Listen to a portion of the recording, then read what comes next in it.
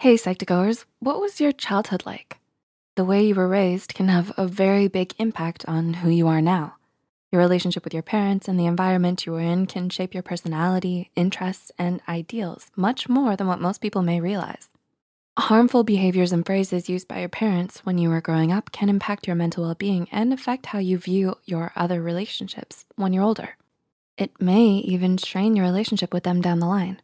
So whether you're already a caregiver looking for phrases to avoid or a child seeking information, here are 8 hurtful things parents tell their children. Before we get started, this is a disclaimer that this video isn't meant to diagnose, treat, or cure anyone. It's for informative purposes only. So if you or someone you know may be struggling, we urge you to seek professional help from a therapist or another trusted professional. Number 1, you're so dramatic, grow up. Have you ever been told you're too dramatic? As a child, you may have been upset about something that wasn't objectively a big deal. However, while the problem might not have been that bad rationally speaking, the emotions you felt were still important. When parents dismiss how their child is feeling, it can make them feel as if their emotions aren't valid and that they don't deserve to be expressed. Telling them to grow up can also cause them to perceive adults as unfeeling, which may cause future problems with communication and being vulnerable. The bottom line is that all emotions are important, valid, and deserve to be expressed in a healthy way. Number 2, why are you like this? Have you ever been asked this? How did you respond? Questions like, why are you like this, or what's wrong with you, tend to be used rhetorically when someone is frustrated. However, they can have many psychological impacts, especially for children. A child could start believing that they're inadequate, broken, or that there is something wrong with them. Children are extremely impressionable, so a parent saying this out of spite can affect them for years. Parents should try to avoid this phrase no matter how frustrated they get.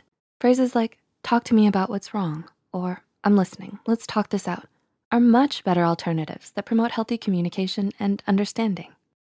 Number 3, you belong to me and no one else. Are your parents protective? Many caretakers feel the natural instinct to protect their children. However, being too possessive may end up harming their emotional growth.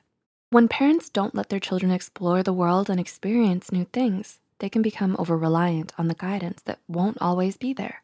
Telling them this can also suggest the idea that love is about control and ownership.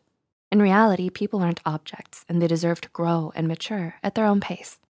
Number 4, as long as I'm feeding and clothing you, you'll follow my rules. Have your parents ever guilt-tripped you by using this phrase? While many parents use it to motivate children to do simple chores like cooking and cleaning, it can have some unintended consequences. For example, it could make a child feel like a burden or that they always have to live the way their parents want them to, which may lead to feelings of frustration and resentment. Moreover, they may feel as if they're in debt to their parents and make important decisions based upon family expectations and not upon their own wants and needs. While children should acknowledge everything their parents do for them, it's also important to realize that parental love and support isn't something to hold over their heads. Number 5, you're too thin or overweight. Do your parents make small comments about your weight whenever you eat?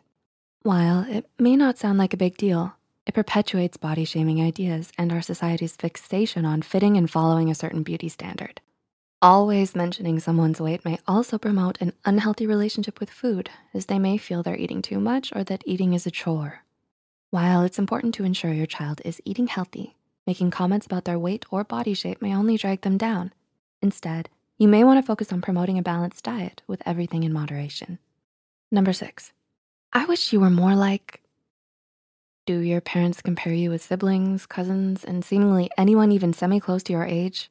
When parents constantly wish their children were different, it can become detrimental to their children's self-esteem and cause them to constantly overexert themselves.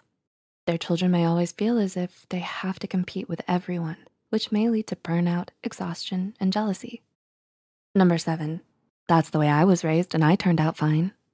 Have you ever objected to a decision your parents made only to be shut down by this response?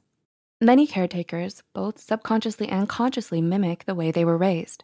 But this can become a problem when they're unwilling to listen to their children's problems and ideas. This closed-minded mentality closes communication lines and makes children feel as if their emotions and ideas are not important. Instead, caretakers may wanna try recognizing that parenting isn't a one-size-fits-all kind of thing. It's ever-changing, so what may have worked for them may not apply to everyone. And number 8, you were an accident. While it's true, some parents have unplanned children. Telling a child this can leave them with long-term emotional scars. This is especially the case if they're at a young age. A child could feel unwanted or like a burden, which could affect them throughout their entire lives. Adding "I love you anyway" doesn't really help either. Kids wanna be loved unconditionally. So if you're a parent wanting to tell your child about their conception, you may wanna try to wait until they're older or to phrase it differently. Have you heard any of these phrases before? If so, which ones? How did it affect you? Let us know in the comments below.